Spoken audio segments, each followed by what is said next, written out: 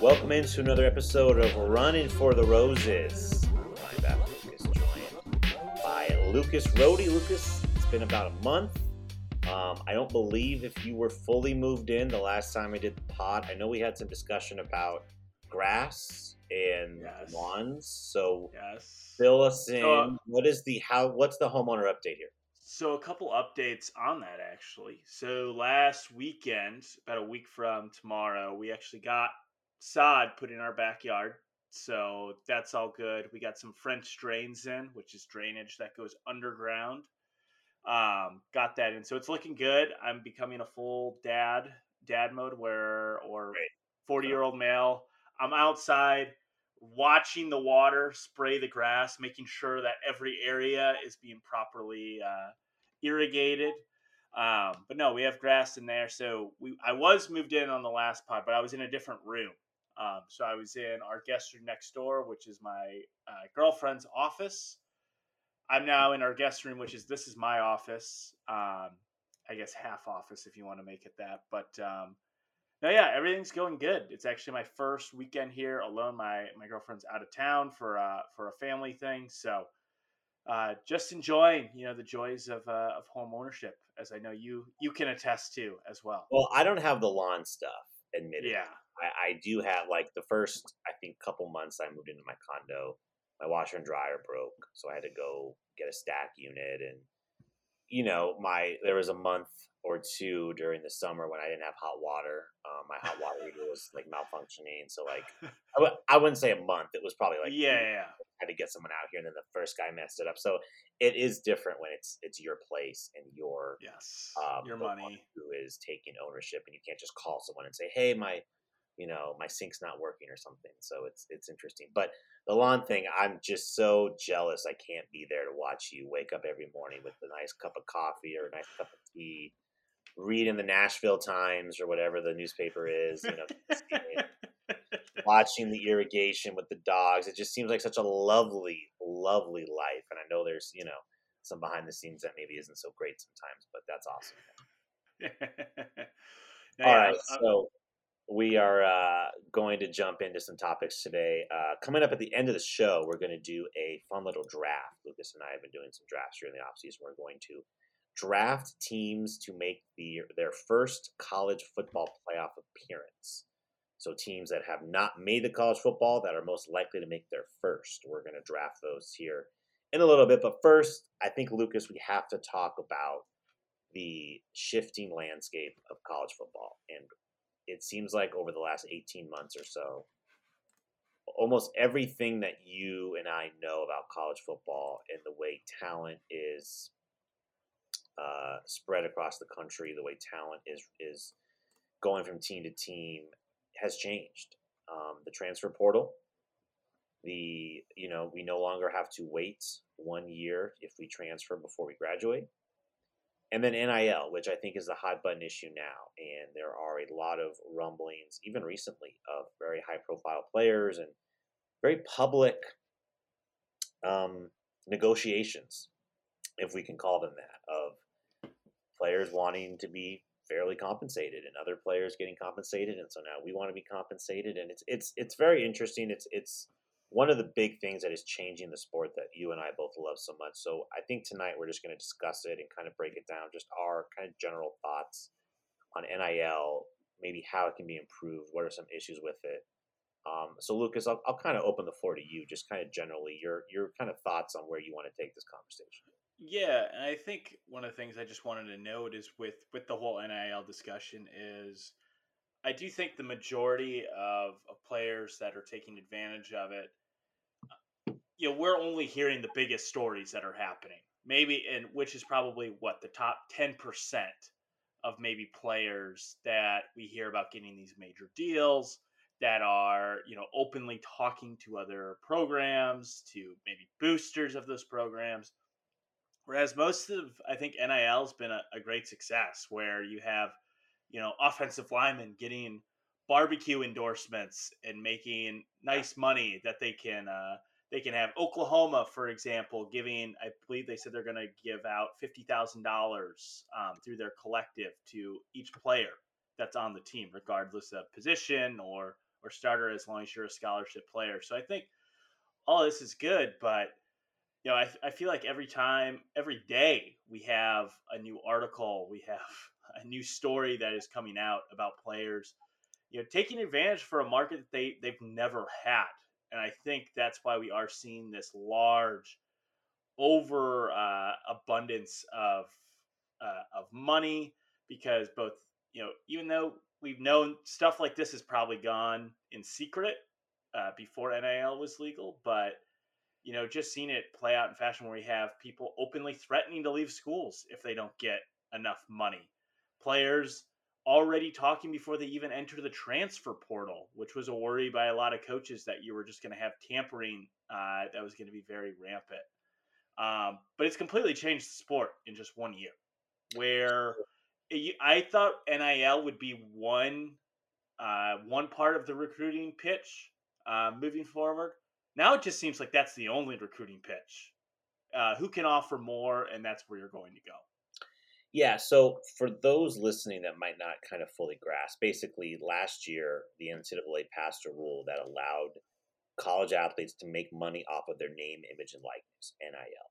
Basically the Olympic model, where we're not going to pay kids to play our sports, but they can sign endorsement deals, they can sign sponsorships, whatever that means. So when this was envisioned, I think a lot of people said, like what Lucas said, you're going to have local restaurants that sponsor athletes, and you'll have, like I thought you would see a lot of social media posts, right? Social media endorsements from anywhere from softball players to volleyball players to basketball players, whatever. And you've seen some of that for sure.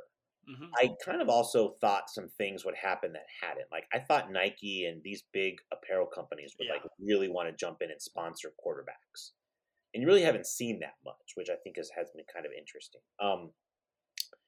But what happened towards the end of last year, like January 2022, December, November 2021, was you started to see these collectives, is what they're called, spring up.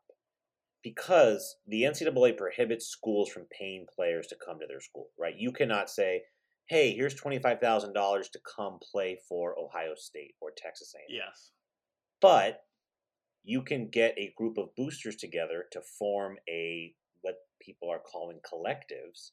They pool a bunch of money, and the coach can say, hey, if you come to our school, here's $50,000 a year worth of NIL money.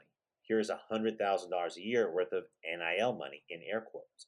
And the student athletes, usually this means, appearances, autograph signings, social media posts. Like there's some things they have to do, but it's not like they're selling a product. They're doing hours behind a desk. It's basically pay for play. And, when the last recruiting cycle ended, the 2022 class, like the rumblings were that Texas A&M was throwing around a ton of money. And I think me and you talked about it on our recruiting show in December or in February of like, that's kind of why A&M's getting these guys. Not the sole reason. Yeah. But for these kids who are 18 years old, 17 years old, if they're being told, hey, we're going to sign you and every year you play for A&M, you're going to be on a $100,000 retainer, basically. Like that's hard to say no to. And so the gray area is these schools cannot broker deals. They're not allowed to. But you're sitting here being like, all right, so these businesses are reaching out to players from other teams or high school players and being like, hey, come to USC or we'll give you $25,000 a year in NIL money. Well, no, they're not. The coach is probably saying, hey, that guy over there, this kid, here's his phone number.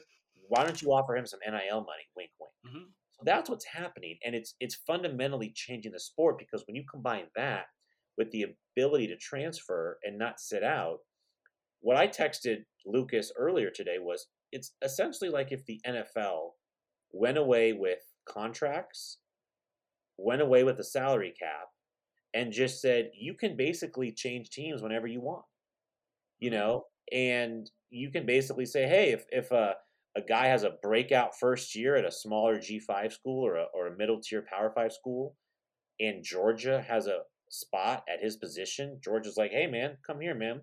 Come play for Georgia. We'll pay you $100,000 a year in NIL money.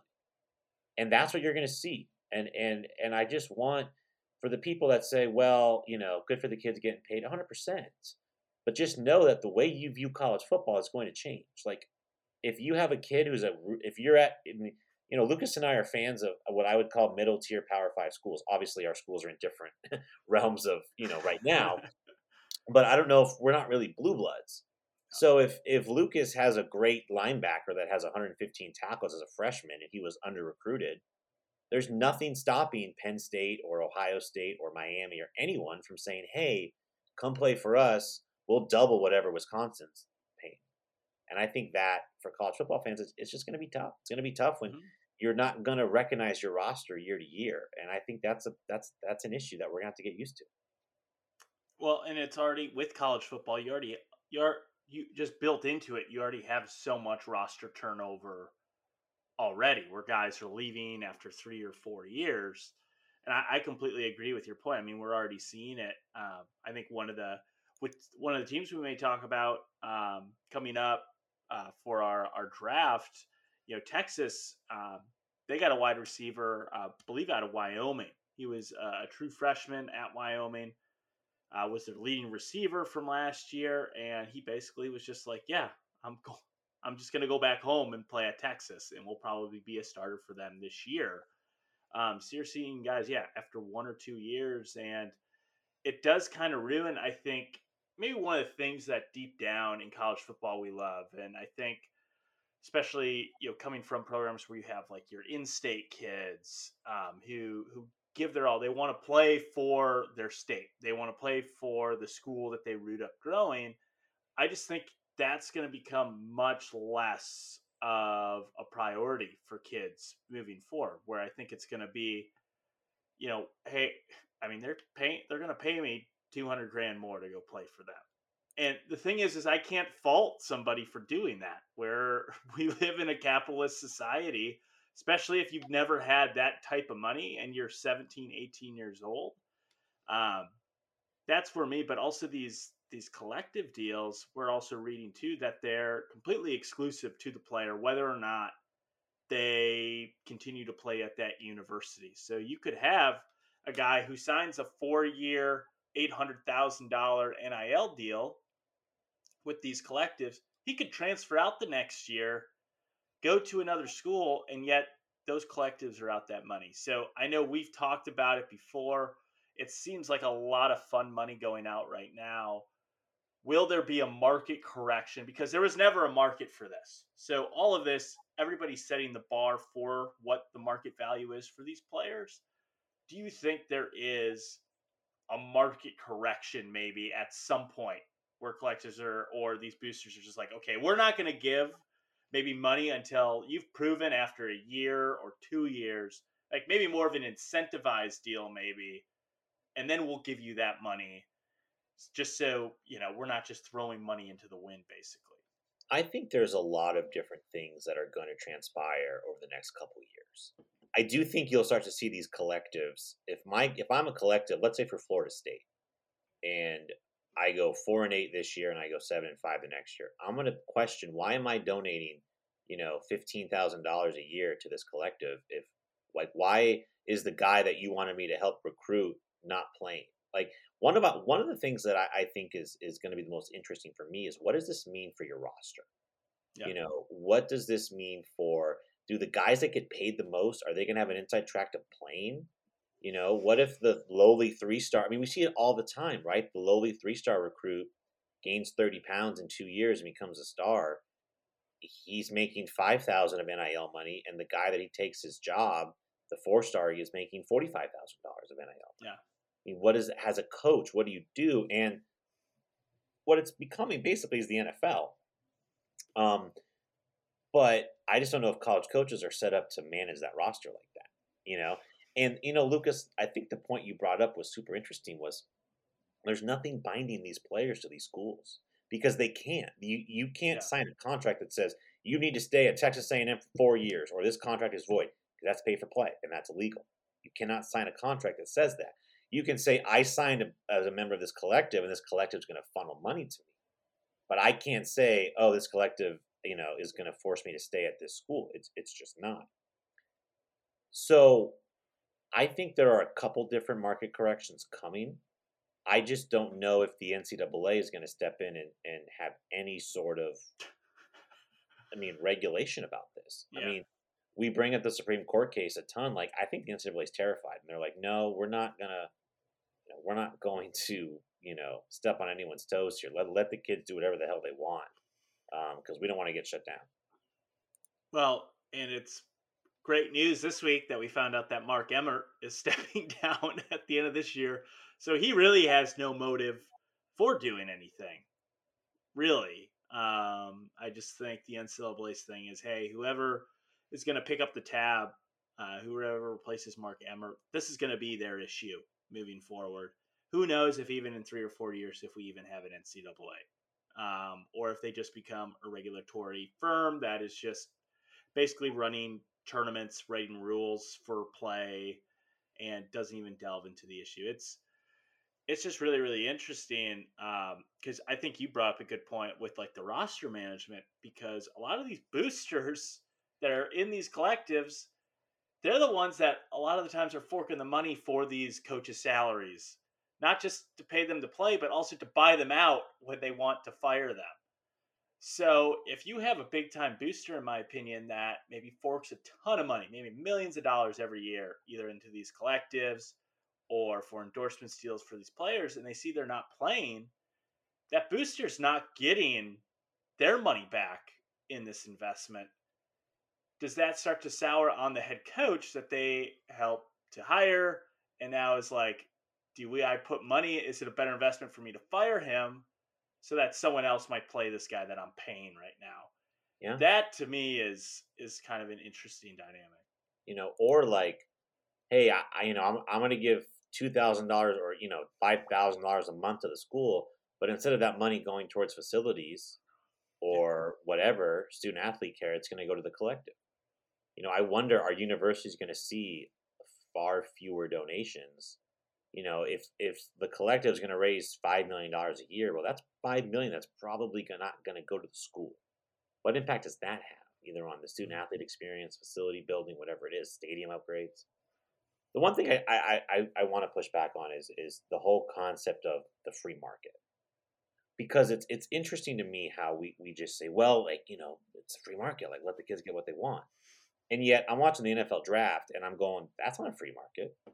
Aiden Hutchinson doesn't get to pick the highest bidder for what school, for what team he's going to choose, right? I mean, isn't it a free market? We would just let the college players, like let the teams buy the college players in any sport. Basketball, same thing.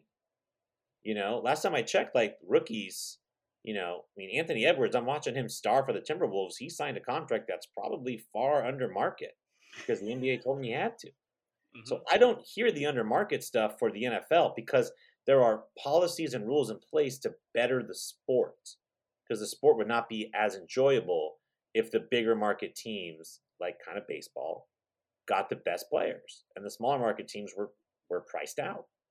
And guess what? Like, and I get it. Parity isn't great in college football, but if you thought it wasn't good now, like I don't expect it to get better now, Now, you could see schools start to funnel a lot of money, like what A&M's doing, and maybe they rise up a little bit, or Tennessee and their $8 million quarterback, allegedly,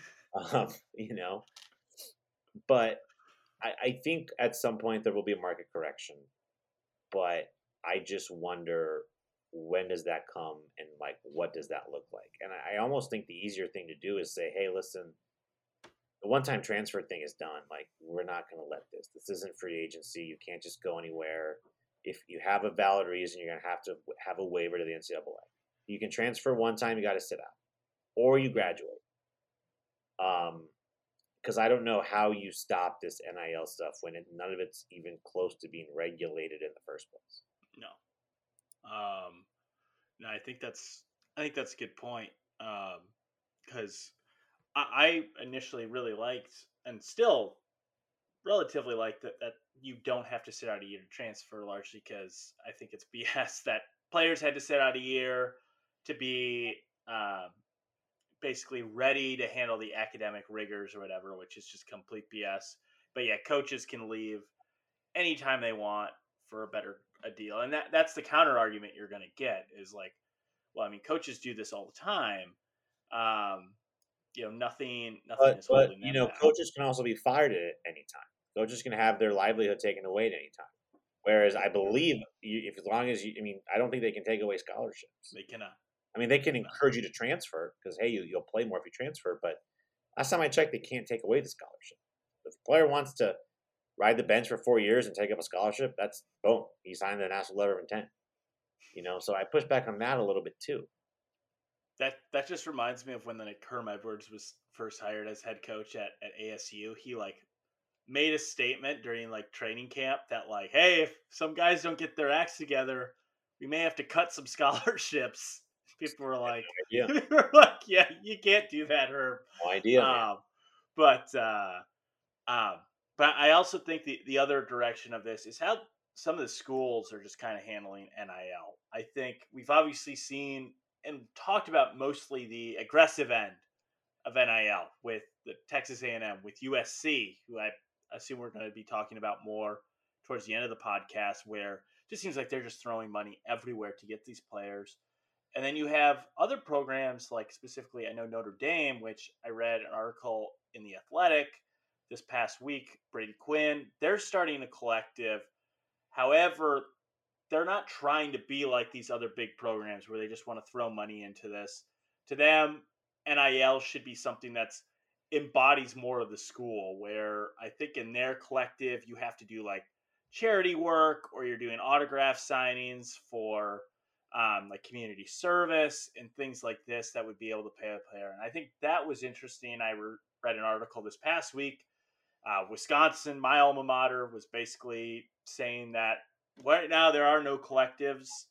They're open to it. However, they basically are trying to ride that moral high ground of they want to embrace NIL, but they also don't want to lose kind of what makes college sports great. They don't want it to become just another professional avenue. So I'm curious. We already know where some of these other programs, but I am curious with these other schools that are trying to shape NIL into something different to kind of keep college sports, kind of the spirit of it alive. I'm just wondering if what they're doing is right, or if it's just they're just going to be left in the dust in years ahead and are just going to have to adapt. Yeah, I think a lot of schools have just been left in the dust in general. I've made the analogy on this podcast before about the fact that Georgia and Indiana play the same sport to me is ridiculous, right?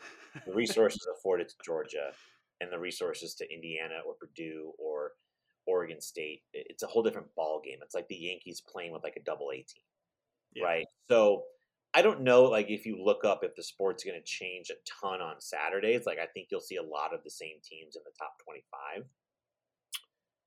But I think a couple of groups that are going to really kind of get, I don't want to say phased out, but the two things that come to my mind are college football recruiting sites and high school players.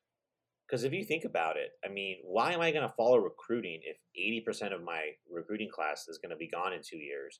Or I get half my recruiting class from the college ranks, right?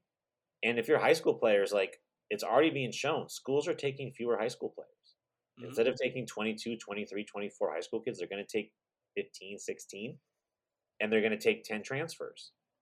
Now, you might say, well, that's only 10 kids. But if every Power 5 school takes 10 fewer kids, that's 650 plus kids. And it trickles down. And that's a bummer. I mean, to me, you're already seeing it happen. I think you're seeing fewer commits at this time because schools are waiting to see what do the collectives look like? What does NIL look like in 6 months? So it has this impact in different ways on different aspects of college football. And I just think as a coach, I don't know what to do. I don't know. In a perfect world to me, and I know I'm being a bit scatterbrained here, but in a perfect world for me, you would do what Oklahoma does, where every scholarship player on your team gets $50,000 from the collective as a salary, in air quotes, for NIL. And then you want more than that, go out and earn it. Go out and get your deals. Go out and hire an agent. Go out and, whatever. Mm-hmm. And I think that's perfectly fair. But I think the frustration is, I mean, you're going to see a lot of late recruiting flips. I mean, look at Deion Sanders and Florida State. I mean, they are Jackson State. I mean, taking Travis Hunter from Florida State. think Travis Hunter's going to be there for more than 2 years? No. I would be willing to bet Travis Hunter got whatever he got, 7 figures from Barstool, the documentary, like whatever it was. He'll be there for a year, and then he'll transfer to Georgia or USC or wherever and get more money. I mean, look at Quinn Ewers. Quinn Ewers graduated high school early because he was going to earn 7 figures in NIL money from like a card signing sponsor or something, card company. Goes to Ohio State, redshirts, throws 2 passes, then transfers to Texas where he committed originally. If I'm Ryan Day, I'd be livid. Yeah. I'd be like, we changed our 2022 recruiting class for you.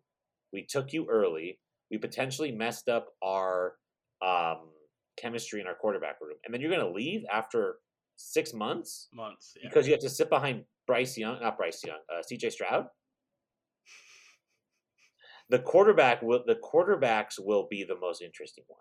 The money that will be thrown around for 5-star quarterbacks are going to be insane. And I don't know. I could get really down into the weeds of like, think of all the power that these recruiting sites have. If you rank a kid a 5-star, that's millions of dollars potentially. Really? I mean, if you, think of the monetary difference between being rated a 4-star and a 3-star. It's almost the difference between being an early first round pick and like a second round pick. Yeah. Like it's millions of dollars if you don't get that one extra little mark. So I don't know, man. I mean, I think at the end of the day, the games on Saturday are still going to be the games on Saturday, right? Waking up at for me, 7 a.m. watching game day and then spending 12 hours on the couch, like that's never going to change. But I think what's happening with Jordan Addison and Pitt, and it was basically reported before we recorded the pod this evening, that he is in potentially going to transfer from Pitt. Addison, the Biletnikoff winner for the best receiver in the country, likely going to USC. Now, Jordan Addison has not entered his name in the transfer portal, so technically, another school reaching out to him is tampering. But who's enforcing that? What rule is that? Nobody. What's stopping Lincoln Riley from messaging every top receiver in the country and saying, we have 4 spots left. We have $500,000 for each of you in NIL money. Whoever wants the spots, come and play with Caleb Williams. And if I'm Jordan Addison and I'm like, I get paid a lot more than I would at Pitt, I'll play with Caleb Williams, who might be the number 1 pick in the draft 2 years from now. And I get to live in Southern California and play in a great offense. Why not? So that's why I say, like, if you're a school like a middle tier Power 5 school, and you have a really young player that's under recruited that blows up that you developed and you scouted, like, it's gonna be hard to keep him. You better hope your culture's good, or you have I don't know, man. It's gonna be hard to keep him. Yeah, I mean, we already see this kind of in college. We've seen this in college basketball now for a while. Not necessarily from the Power 5 level, but I mean, you see mid-major guys transfer all the time now, especially with that they don't have to sit out a year. You see guys transferring as freshmen, sophomores, juniors after they have one big year to try to play, high major college basketball, which I can't really blame them. That's what you grow up dreaming to do, and you work your butt off, and now you're like, I can play. I have options now. And now we're seeing that at the college football level, but instead of it being like guys transferring from the MAC or the Sun Belt, we're seeing it within Power 5 conferences because, like you mentioned, the tiers are the gaps between some of these programs just in the Power 5 are so big that it's an immensely better situation to be in USC than it is to play at Pitt, who just won the ACC. Yes. This isn't like this past year. Like Georgia Tech's best running back, Jamar Gibbs, transferred to Alabama. I understand that, right? You're a 3-9 team. Go to Alabama for your last year. I understand all the players leaving the ASU football program. You're going to be abysmal next year. Go, especially if you're an upperclassman, go enjoy somewhere else, whatever. And they got Kadon Slovis, Pitt did. So, but different student athletes are going to have different motives for leaving. Maybe it's being closer to home. Maybe it's money. Maybe it's better offense, whatever. And with the transfer portal and with NIL, it's easier than ever now. And it's just going to be where you don't really know. It's kind of like college basketball. I mean, think of how many high-profile coaches we've seen leave the sport of college basketball. Jay Wright retired abruptly. Mike Krzyzewski retired unabruptly. Roy Williams. Mm-hmm. And a lot of these people, it's been reported that they don't like the way college basketball is going with the transfers, and they're like, "Listen, I don't want to do this anymore. I don't want to re-recruit my roster every single offseason." And you had to do that in basketball the last few years, and now you're having to do that in college football. You have to re-recruit your roster every single year. And that's going to be really hard. I would not surprise me to see Nick Saban leave college football, even though he's dominated the sport. Would not surprise me if Nick Saban leaves after a couple years, right? Or yeah, maybe it's Ryan Day. I wouldn't be surprised if more coaches go to the NFL. I mean, if you're Matt Campbell, why do you want to stay in college? And I get you like developing guys and turning boys to men and whatever. Yeah. Like, what are you doing, man? If Breece Hall was played 3 years ago, he wouldn't transfer Ohio State. He'd go to Ohio State. Yeah, Iowa State is that prime kind of mid-tier Power 5 program where if you develop guys now, they're probably leaving if they still have 1 or 2 years of eligibility left. And no, I get that. And I mean, Nick Saban has alluded to NIL already. He said, basically, we're turning into professional sports. People are just going the highest bidder, which normally when he complains about something, it's not a complaint. It's just him kind of threatening, well, if this is how it's going to be, we're going to be the best at it. But no, I agree. It's an ever-changing landscape. It's just so crazy because this ruling is not even a year old. And it has just completely changed the entire college landscape. I mean, I'm looking at USC's, they took 14 transfers this year. That even seems low for what I just like. And some of these guys, like Travis Dye, was a starter at Oregon last year. Bryson Shaw was a starter at Ohio State last year. Caleb Wilson was a starter at Oklahoma last year. It is just, it's just crazy. Mario Williams, played a lot at Oklahoma last year. Like you mentioned, like this is USC, a top tier program. We still look down on programs that took a lot of transfers because that was usually like teams like Kansas and teams that were so bad that, or head coaches would take a lot of transfers if they knew their job was in jeopardy and they just needed to like patch holes. And now we're seeing well-established coaches at well-established programs that have good job security. Like you mentioned, I thought that was a great point. Basically lowering the recruiting classes just so that they can take more transfers. And yeah, I don't know if the NCAA, like I said, I don't think the NCAA is going to do anything, especially with Mark Emmert stepping down next year. Maybe they get somebody with some new blood that can maybe it's, hey, if you're talking to a player that is still currently under scholarship, not in the transfer portal, if you get caught with tampering, you lose 5 scholarships for next year. Maybe that's something that they talk about. They have to do something on that because that was the fear I know a lot of head coaches had with getting rid of the sit-out year if you transfer. They said it's just going to be tampering and free agency all year long. And we've seen that is kind of the case. It wasn't just like cautious coach speak. So there has to be something, or maybe the way we're going, maybe all these power conferences split from the NCAA and they form their own thing where they have new forms of regulation because it is the wild, wild west. And I don't see it taming, at least in the next couple of years. 100% no, man. And I think at least for the rest of 2022 and 2023, it will be like this. Yeah. We'll see if these collectives start to, get antsy about results. We'll see if coaches start getting antsy. I don't know. If you're Pat Narduzzi, you had your best. I mean, I would be livid. Yeah. I mean, Herm Edwards is different because the program's just in complete shambles, and anyone who's good should leave, to be honest.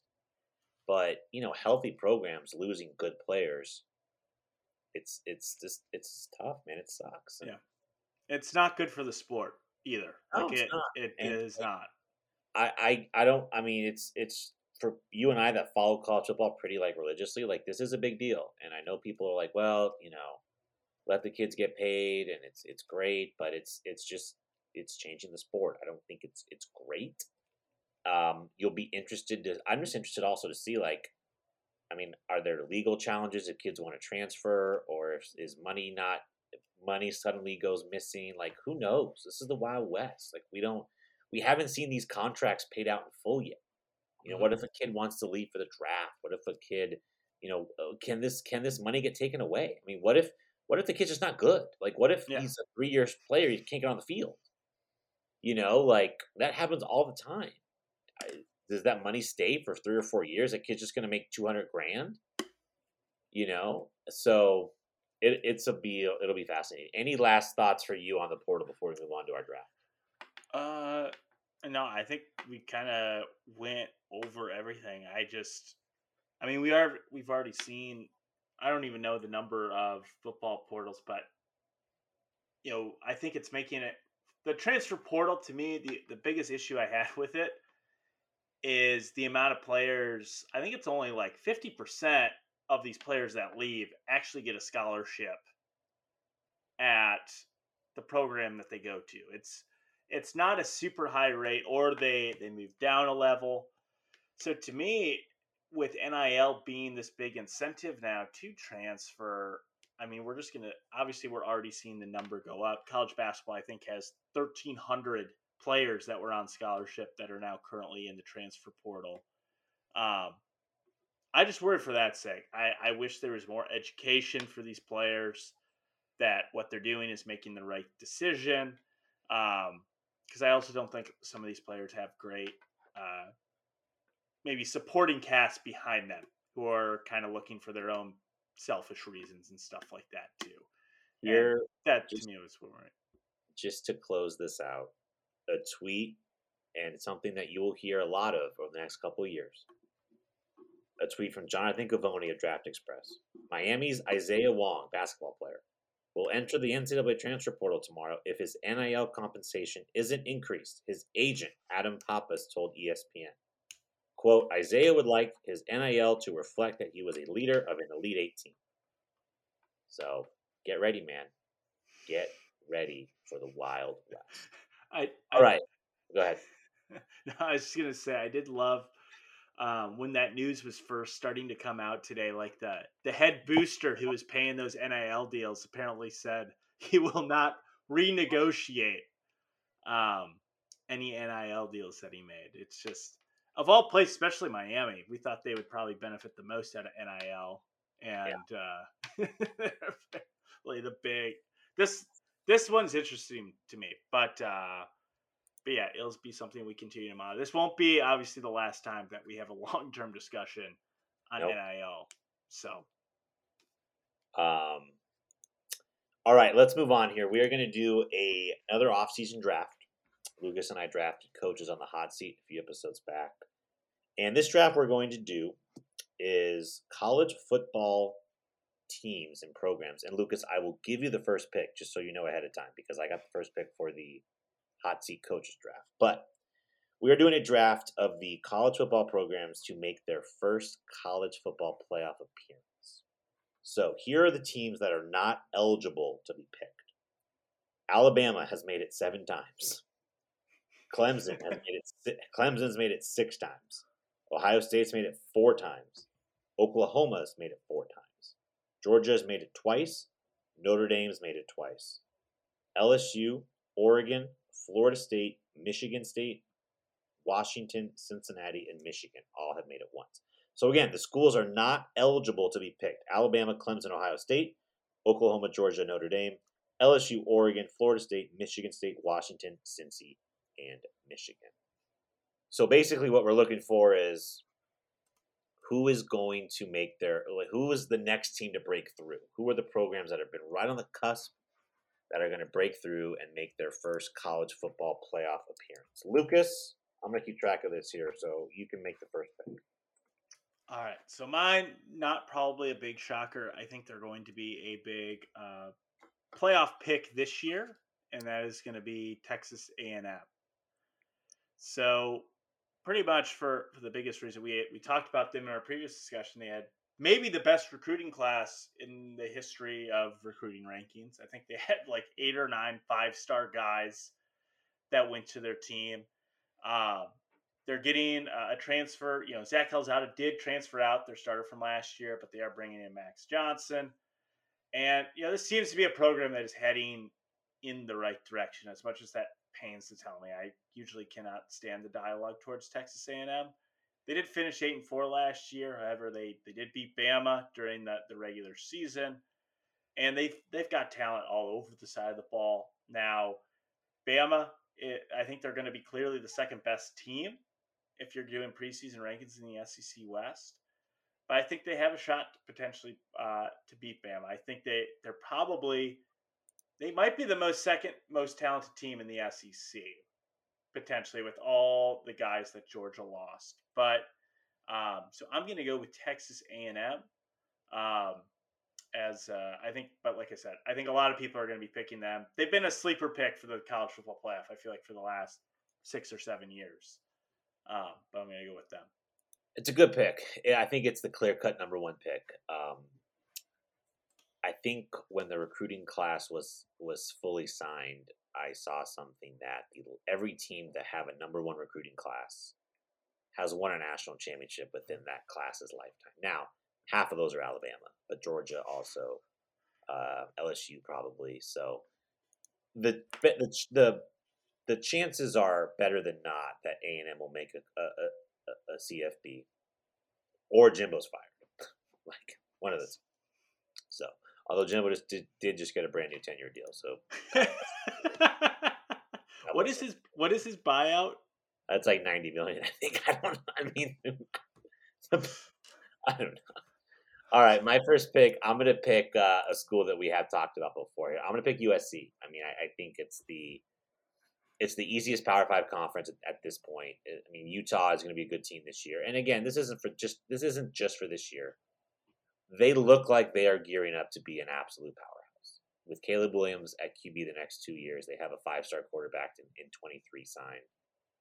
You have Lincoln Riley and all of the offensive talent he's produced. You have Southern California, the city, the NIL money, the presumably weak conference, assuming no realignment changes that.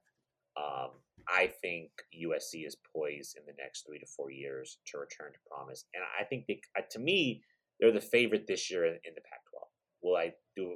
Do I think they'll go undefeated? No. Could I see them finishing 10-2 and like 8-1 in the conference and winning the Pac-12 and winning the Rose Bowl and being like a preseason top 4 team next year? Absolutely. So USC is my first pick. I would have gone A&M had they have been there, but I'm gonna go USC. So yeah, I would. I think those would have been the top 2 picks in just about any pool. Just the attention surrounding those 2 programs, specifically USC, with Lincoln Riley and Caleb Williams coming over now from Oklahoma. No, they're going to be fun to watch. And I think it's good, and you might hate this just being an Arizona State fan and have to play USC every year, but USC being good is, I think, good for the sport. We need more attention out west. Filthy lie. Need more attention. No, you're right. I just think, I think it's been, I think Oregon was the last team west of the Mississippi to make a college football, or no, Washington, I think, was the last team west of the Mississippi to make a college football playoff. So just having that whole side of the country back involved, I think, is good for the sport. And having a historical program like that is also good. Yeah. My third pick, so I'm actually going to stay in the same state. Oh. And I am actually going to go with the Texas Longhorns, which may seem surprising just because Texas Tech was going to be I was riding between them and I'm just kidding. But at first, when you said stay in the same state, I thought you meant as USC. I was like, is he going to pick Stanford? Or no. I meant on my side. I meant on my side. I was going to go with Fresno State, of course. But no, I'm going to stay with Texas. I think last year, obviously, was way below expectations. I think what a lot of people had from Sark, especially you fired Tom Herman, who went 7-3 the year before, won a bowl game. Had previously won a Sugar Bowl, and and they started off the year, what was it, 4-1, and then they finish off. They lose. They blow a 20-plus point lead to Oklahoma. Their season kind of falls apart. They lose to Kansas. Their first ever loss to them in Austin, a team that only won 2 games all year. But I just think this team is very, very talented. I mean, you have a top five recruiting class coming in according to the 24/7 composite. You have Bijan Robinson, maybe one of the best running backs in the country, lining up back there. You maybe have the most hyped up quarterback prospects in Trevor Lawrence and Quinn Ewers. I believe Quinn Ewers is the highest rated quarterback out of high school in 24/7, some of those rankings history. And I mentioned too, you also bring in a slew of transfers. I mentioned earlier in the pod, Isaiah Neyor, who as a freshman at Wyoming had over 800 receiving yards. You get him to transfer in. They're going to have weapons. And I just think last year, I think you could potentially mark it up as Sarkisian just had to get maybe some of the bad apples, people that weren't on board with the program, just had to leave.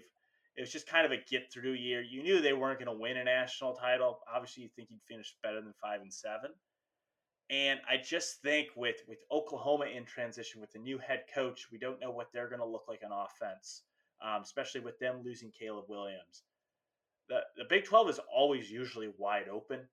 And with Oklahoma, who's been the steward of that conference for a year in transition, Texas, I think, is the team that can rival with them with talent-wise in that conference. So it wouldn't shock me they have an easier path, kind of like USC has in the Pac-12. They're going to be the most talented team, and if they're able to rattle off some wins, I mean, they've got Alabama on the schedule, which that is probably a for sure loss. But outside of that, your next toughest game is Oklahoma, which is a neutral site and a team you almost beat a year ago, with everything, all things considered. So that's why I am taking Texas as potential dark horse to make their first college football playoff. I do think that these first 3 in some order was the top tier of this list, right? All prominent programs. I guess A&M not as much prominent, but like USC and Texas, like everything that you want to be successful, that you need to be successful in college football is there. Great recruiting base, resources, money, easy-ish schedules compared to some SEC and Big Ten schedules. So I think these first 3 were slam dunks. Texas was going to be my next pick as well. So the board kind of levels out here a little bit for me. But I was down to 2, and I was trying to decide as you were talking, Lucas. I'm going to go with Miami. For a lot of similar reasons as Texas and USC were selected. Great, fertile recruiting base. A lot of seemingly NIL money. A new coaching staff that is going to hit the recruiting trail hard and that is going to be given a bevy of resources to use at their disposal. And a pretty weak and an easier path to the college football playoff. You're in the ACC Coastal with North Carolina, Virginia Tech, Virginia. That division's been, a revolving door the last handful of years, right? Pitt won it last year, won the ACC. So I think there is an easier path to the ACC title game, and then it's just about getting through Clemson, basically. So I will bank on Miami in the next 4 to 5 years and Mario turning that thing around and getting that ship righted. Now, there are some issues there. They don't have an on-campus stadium. The fan support's kind of hit and there, hit and miss. But I just think getting high-profile athletes to go play in Miami is not going to be hard. So I'm going to go with Miami for my second round pick. It's not hard to sell Miami when they're good. It's, it's Florida. Miami's sexy. It's brash. It's cocky. I mean, when that program gets rolling, it might be the best concentrated area of talent in the entire country, in South Florida. So that was actually going to be my next pick if you didn't take them as well. And I think just if Cristobal can channel, I mean, he's a fantastic recruiter. And I think just that alone is going to get Miami back to being them. So my next thing, I'm actually surprisingly going to be taking another Pac-12 team. and I am going to be taking the Utes Arizona. at Utah. Never mind. Maybe in like 5 years when the sanctions and their rebuilt roster is all better. But I'm actually be taking the defending Pac-12 champs out of Utah, mainly because Utah's team last year did not start well. I think they started off like 2-2 or 1-3, had losses to BYU, San Diego State, beginning part of the year. Um, they come back. Were one of the best playing teams in the entire country at the end of last season. They obviously crushed Oregon in the Pac-12 championship game. They have a close game against Ohio State. High scoring, 48-45. But mainly because one, I trust Kyle Whittingham. They've been close before. Remember, what was that, a few years ago? They would have won the Pac-12. They probably would have been in the college football championship game. Yeah, they lost to Oregon. And so they've been close. I think this is probably the year before USC really turns it on that there's probably a wide open window still to win the Pac-12. They do have to play Florida at the beginning of the year, but Florida's going to be transitioning. They have a new head coach. They get USC at home this year as well. As you know, Salt Lake is a very difficult place to play. But I like their team, especially with Cameron Rising. That team went to a different tier when he took over for Charlie Brewer at the beginning part of that season. And they were kind of able to ride the ship. So I like Utah. I have kind of a soft spot for Utah. I feel like they're kind of like the Wisconsin or Iowa of the Pac-12. They kind of just do their own thing, but they routinely just develop really good players, play good defense, and have a good enough offense to kind of win games. So I'm going to take Utah. It's interesting. Utah might have the best short-term chances of any team that we've picked. I mean, if you were to ask, of the 5 teams picked, who is going to be the best next year? It might be Utah. I mean, it's probably either Utah or USC. A&M maybe. But again, I like that pick because Utah could make it next year. I mean, I would be a little surprised, but there is a path to a 1-loss regular season and a win over Oregon or Washington or somebody in the Pac-12 championship game. So my 3rd round pick, I was going to wait to take this team, but I don't think it's going to get back to me. I'm taking Wisconsin.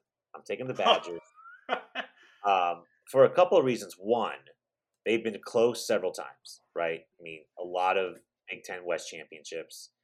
And if you can get to your conference championship and win, I feel like if you win the Big Ten, you have a good chance to make the playoffs, right? Wisconsin does schedule somewhat aggressively in the non-con. They played Notre Dame last year. They played LSU before. I don't know exactly what's on the horizon. I'm sure Lucas can tell me. But you're in the easier side of the Big Ten, and I think of the Big Ten West. You've been the best program in the Big Ten West the last decade plus, however long. Mm-hmm. So I think if you can get to the Big Ten title game 4 times in the next 5 or 6 years, like you put yourself in a good spot to catch lightning in a bottle, a la Oklahoma State this year, which came 1 yard short of making the playoff, or Cincinnati that went undefeated, won the American Athletic Conference. So Wisconsin, I almost positive.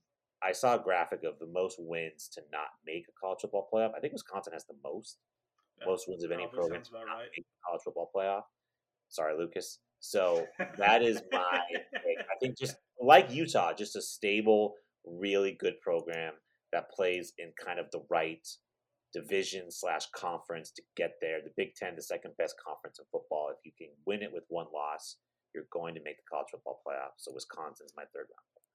And you mentioned scheduling, having the non-con. So this year they do kind of catch a break. This year, next year they got Wazoo is their non-conference game, but in 2024 they have Alabama in back-to-back years. Ooh. So they play. So which I'm excited about. I'm still a season ticket holder. So they play Bama at Camp Randall in 2024, and then we go down to Tuscaloosa in 2025. Have you and Hannah booked your tickets already for Tuscaloosa? Yes. If I'm still, even if if I'm still living in Nashville, that's obviously going to be a trip. Tuscaloosa is like a 2-hour drive from here. But even if I'm not, like if we move back to Wisconsin or wherever, Phoenix. that's definitely that's definitely going to be a trip that we're doing. But no, I appreciate it. I mean, they've been close. I mean, 2017, they were a drive away from being in Ohio State in the Big Ten title game to go there. I think about it just about on a daily basis. But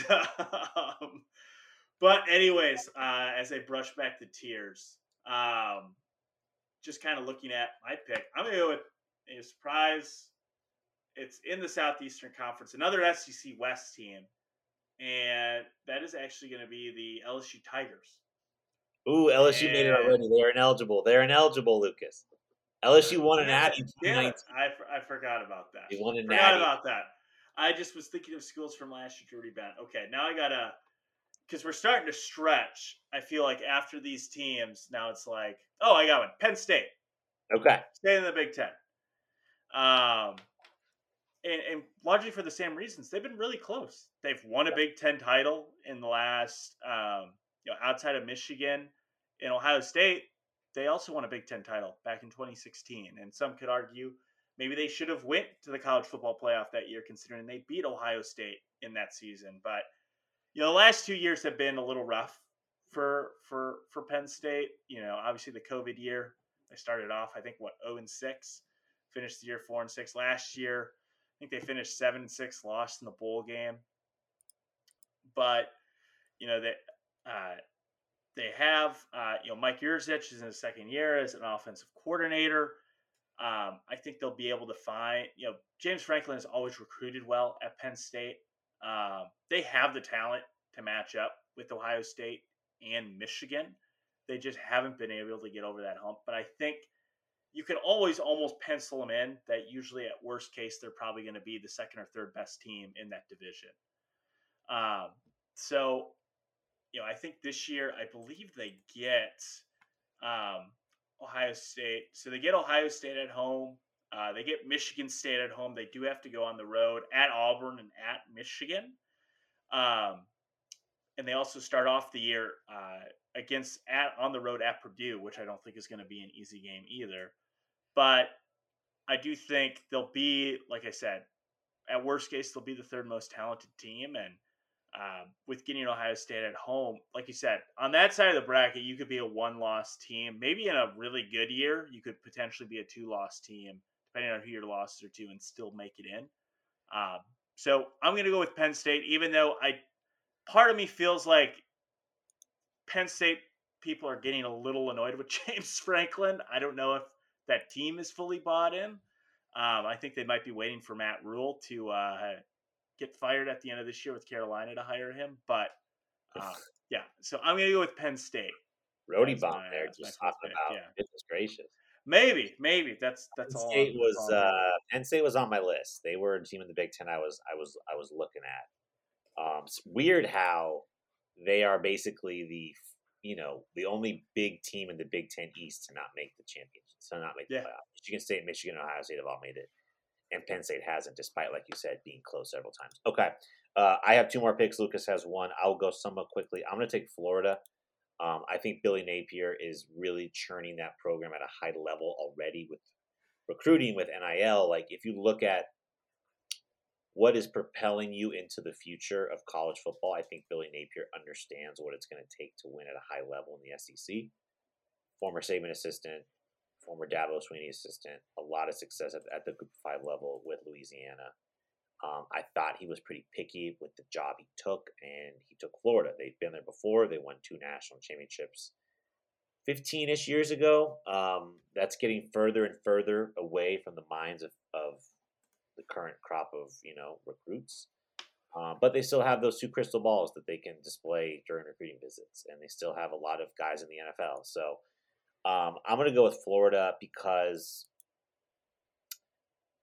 not that I think the SEC East is going to get pretty darn good here in the next couple of years. With Tennessee and Kentucky and Missouri has been recruiting pretty well, but I have faith in them to emerge as the biggest threat to Georgia, I think, at this point. But Tennessee's pretty close. So I'm going to go with Florida in the 4th round. So just to review the board here before we go to round 5, Lucas has Texas A&M, Texas, Utah, Penn State. I have USC, Miami, Wisconsin, and Florida. Lucas, with the your fifth round selection, your last pick.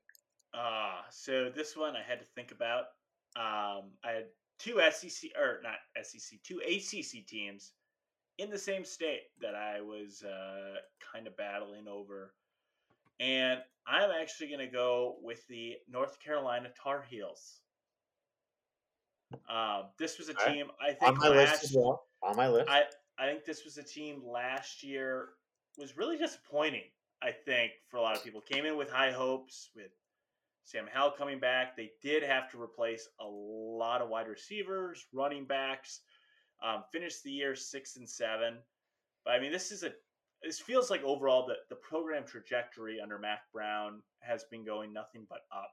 And last year, I mean, they had the 11th ranked recruiting class in the country. They've recruited really well underneath him. And I think maybe last year was just one of those years where we just expected him to make that jump maybe a year too soon. I believe Mac's only in his third year as their head coach.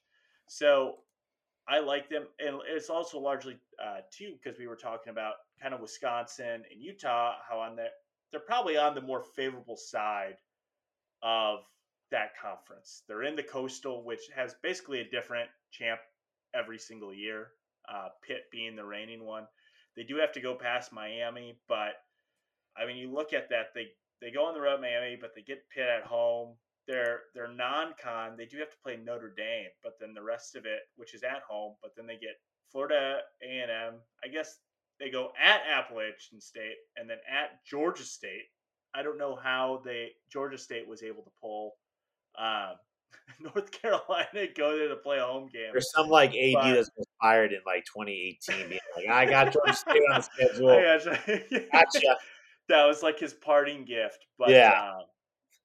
I just think they're fun to watch on offense, which usually will keep you in just about any game in college football. And at this point, you're kind of reaching. I think North Carolina, if it's a good year, and also if they have to play a Clemson in the ACC championship, we also don't know what Clemson's going to look like this year with the new offense and new defensive coordinator. I think the ACC Atlantic is almost just as much up for open as the ACC Coastal is. So I think North Carolina, I think they have the talent and they also have the stability with Miami. They might be a year or two still away with Mario Cristobal still getting his guys in there. Where I think North Carolina is ready to take a step this year. Yeah, North Carolina was on my list. I mean, that's a team that typically the first kind of indication of this is an increase in the recruiting, rankings. Like your recruiting class gets better, and North Carolina's done that. You got to win now, and last year was a golden opportunity with Sam Howell, and they kind of muffed it, honestly. All right, my last pick. There's a couple teams. I'm gonna go a team that was really close last year, and I think has a good chance the next couple of years, and that's Oklahoma State. I think besides Oklahoma, they've been the most consistent team in the Big 12 the last 8-10 years. Yeah. Consistently good program. I don't know exactly what happens to the Big 12 when Texas leaves and Oklahoma leaves. I don't know. Do they retain their Power 5 status? What's the prestige level? Do you win the Big 12? Do you get it? But Oklahoma State was basically a couple yards away from, I think, overtaking Cincinnati and winning and going to the playoff. Mike Gundy, I think, has full autonomy there. I think they like him there. I don't think he's going anywhere. And I'm just going to bank on kind of like what we said with Wisconsin and Utah. Like, you have enough good seasons, eventually something goes your way. And so that's kind of why I picked Oklahoma State. So just some honorable mentions here on my list before we wrap up here. I had Iowa, I had Baylor, I had Tennessee and Auburn as other potential picks for me. I also had Iowa. I had Baylor also. And then I almost took NC State. That was your other North Carolina That was team. my other North Carolina team, yes. Largely just because they've been close. They were really good last year. Yeah. They finished second in that division. They beat Clemson. I believe Devin O'Leary comes back, so they have another starting quarterback. My only thing with NC State is, like, historically, they've always been good. They have never, like, they're either going to go like 7-6 or 9-4. There's like they're never terrible, but they've never made that leap, and that's what scared me a little bit from picking them. Yeah, that program is a little bit like Oklahoma State light. Like, they've been consistently really good, but just they really haven't sniffed the ACC championship game. And of all the teams, like, if you were to pick a team from North Carolina that's made the most recent ACC title game, it's Wake Forest. I mean, that's crazy. So, all right, Lucas, another fun show tonight. Any final parting shots here? We're just over an hour. Anything you'd like to leave us with? Yes. Something I texted you this week. We are less than 4 months away from the first college football game, which will be Nebraska and Northwestern kicking off in Ireland. I'm already taking the under. 27th. I'm already taking the under, baby. We got two dynamic offenses in a foreign continent. I'm taking the under. Gonna be jet lagged as all hell. And, they're gonna be jet lagged. It's gonna be. Granted, it'll be like a 4 p.m. game in Ireland, but it'll be like a noon kickoff Eastern. Like, yeah. Oh man, what a great opportunity for the content if Northwestern beats Nebraska is just gonna be absolutely incredible. And the thing is, if it's on Fox, Gus Johnson and Joel Klatt are going to be there at the game for a game that normally would be like an 11 a.m. Big Ten Network like kickoff, or it's going to be ESPN with Fowler and Herbstreit probably calling it for what'll be probably a 13-10 game potentially at the end of it. Oh man, that's great. All right, less than 4 months, we're almost there. We're getting there, man. I mean, pretty soon we're going to be. We'll have some preseason win totals to go over. Maybe we'll do some over unders, and we'll start doing some preseason prediction stuff here as we kind of keep on our once a month schedule. But yeah, that's going to do it for tonight for another episode of Running for Roses. For Lucas Rohde, I'm Ryan Lucas. Have a great night. Have a great day, and stay prosperous.